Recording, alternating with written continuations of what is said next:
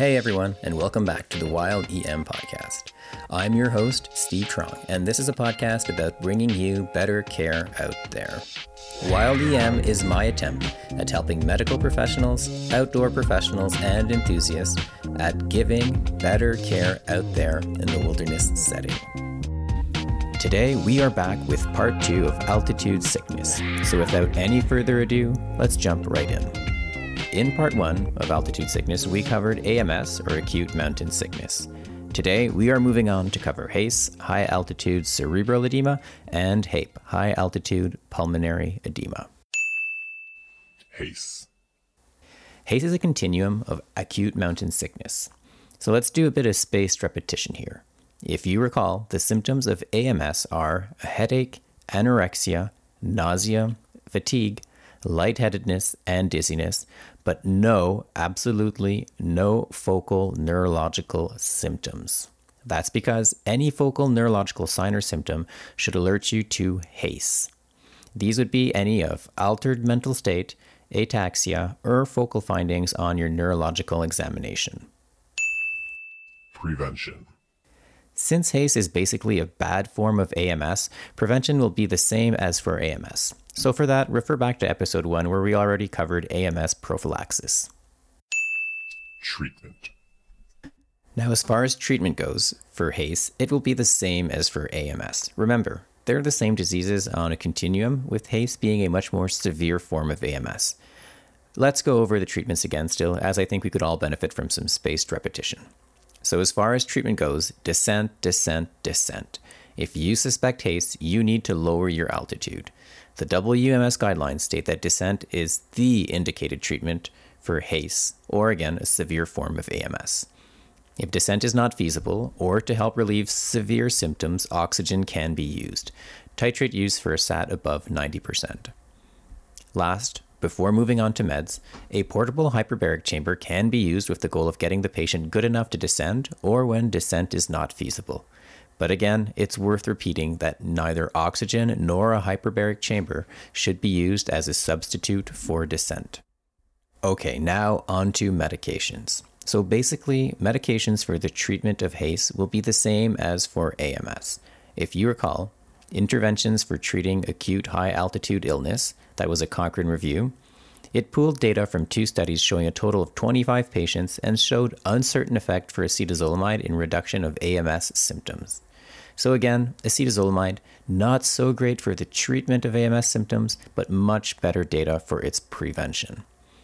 And again, to recap dexamethasone, the same review found one study looking at 35 patients, in which half of the patients were treated with dex had full symptom relief at 16 hours compared to none in the placebo group. Though both of these drugs have limited data on their use, it seems, again, that contrary to prevention, dex is the better option for the treatment of HACE. When used for the treatment of HACE, the dose is 8 milligrams IV or IM, or PO, followed by 4 milligrams every 6 hours. Now let's talk about the route of administration. Though normally corticosteroids have great GI absorption and the PO route should therefore be favored, any sick HACE patient likely has the risk of vomiting oral intake or may have some component of decreased gut perfusion and absorption from dehydration that results from the reduced oral intake that happens at altitude. Therefore, in this population, I would strongly consider the IM route. So in summary, HACE is a severe form of AMS. The difference with AMS is the addition of any neurological symptom, most frequently being altered mental status or ataxia. Prevention and treatment of HACE is just the same as for AMS. But remember that anytime you're using dex for any reason, it is my personal opinion that you should be heading down the mountain. Therefore, though dex has discussed for AMS prevention, I believe it really should be reserved for the treatment of severe AMS or HACE, and more importantly, it should also be paired with getting down. Okay, let's move on to HAPE. HAPE. HAPE, or high altitude pulmonary edema, is a bit of a different beast. It is the most deadly acute sickness of all 3 that we have discussed. Like for AMS and HACE, there is a clear relationship between the rate of ascent and the development of HAPE. In terms of epidemiology of the disease, about 1 in 10,000 people will develop HAPE while in Colorado, which is only at about 3,000 meters elevation, but near 1 in 50 will develop the disease while attempting to ascend Denali, which stands at 6,000 meters.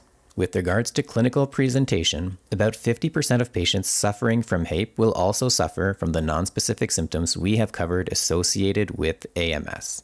More impressive in my mind is that also means 50% of people who will suffer from HAPE will not display any of the other symptoms associated with AMS or HACE, which is interesting to think about. In addition to those symptoms, symptoms associated specifically with HAPE are cough, phlegm, hemoptysis, dyspnea, cyanosis, tachypnea, relative hypoxia, and abnormal lung auscultation.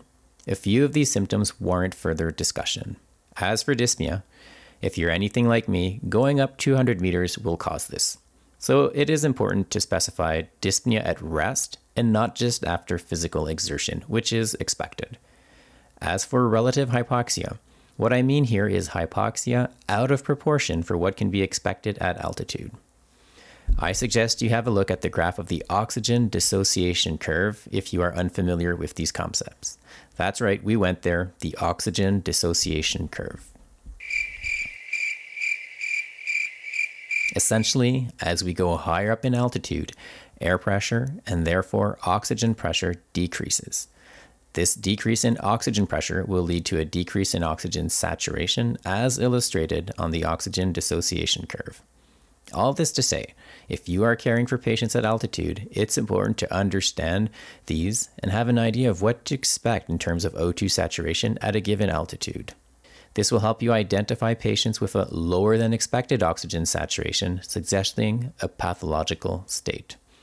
Furthermore, because of variability between individuals, it's also interesting probably to track these parameters and vital signs throughout the day, to look for significant day-to-day variations, which again could cue you in onto something bad going on. Prevention. With regards to prevention, it's important to note that unlike AMS and HACE, no studies have been done to demonstrate the benefit of limiting rate of ascent. Now, that being said though, the WMS guidelines on altitude sickness gave a grade 1B recommendation for a graded ascent.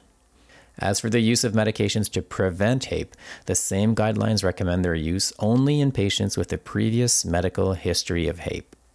If you do decide on pharmacological prophylaxis, the treatment of choice is nifedipine, which is a calcium channel blocker.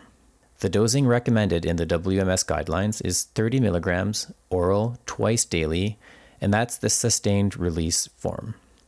Interestingly, if you take a deeper dive into the references, the study cited from 1991 used a dose of 20 milligrams orally 3 times a day instead of the sustained release. This seems to make more sense from a pharmacological perspective, as the half-life of the drug is 7 hours.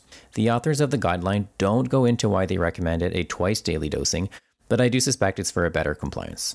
Regardless of what dosing you choose, nifedipine should be taken few days before gaining altitude and stopped on day 4 at the highest altitude reached or when descent is commenced.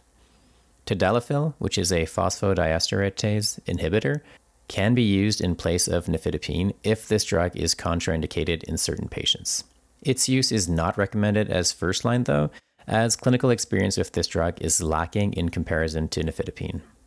Finally, acetazolamide and salmeterol, which is an inhaled beta-2 agonist medication, are discussed in the guideline, but the bottom line is that there is no good data at this time to support their use in HAPE prevention, and therefore salmeterol is not recommended, and no recommendations are made for acetazolamide. Treatment. No surprises here, folks. As you've gotten used to, for all altitude disease, the treatment is descent. Again, a portable hyperbaric chamber is a consideration only when descent is not feasible. Treatment with oxygen is recommended for a saturation above 90%. As for drugs, nifedipine SR is recommended for treatment of HACE. Interestingly, a prospective study of individuals with HAPE demonstrated that addition of nifedipine to descent, oxygen, and rest offered no additional benefits. So still consider it, but as it should be clear by now, the treatment is getting down. As for the other drugs, much like for prevention, tadalafil can be considered if nifedipine is contraindicated, but other drug classes should not. Specifically, dexamethasone is not recommended for HAPE, but in any patient who is also altered, it is important to consider concomitant HACE, and in those circumstances, I would also treat with dex. Lastly, positive airway pressure can improve gas changes and hypoxia. As it is rare that such systems will be available in the field, and that jerry-rigging your own setup would require significant amounts of O2, we won't discuss the nuts and bolts of this therapy any further today. In summary, HACE is a continuum of acute mountain sickness, so let's do again a bit of spaced repetition. If you recall the symptoms of AMS, they are a headache, anorexia, nausea, fatigue, lightheadedness, and dizziness, but absolutely no focal neurological symptom. And that is because any focal neurological sign or symptom should alert you to the presence of HACE. These would be any altered mental state, ataxia, or focal findings on your neurological examination. As for patients with HAPE, on the other hand, they will present with cough, phlegm, hemoptysis, dyspnea at rest, cyanosis, tachypnea, and relative hypoxia, as well as an abnormal lung auscultation. Remember though, only half of these patients will have the sign and symptoms associated with AMS and HACE, so again, HAPE is a different disease process on its own. Prevention of both diseases is achieved with a graded ascent. For HACE, the most studied drug for prevention is acetazolamide, and for HAPE, it is nifedipine. Moving on to treatment, both these diseases require descent, and you guessed it, descent. For HACE though, pharmacological options include dex and acetazolamide, but as for HAPE, consider using nifedipine, though good data to support this intervention is lacking. And there you go, folks. That's it for acute altitude sickness. Until next time, remember to keep your crampons in the ice.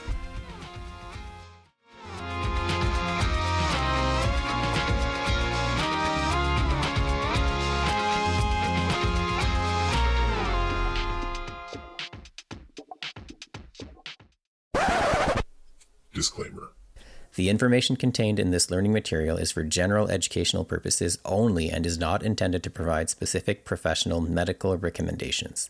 The opinions expressed in this podcast are those of the authors, and they do not reflect the opinions of any organizations nor members with whom the authors are associated.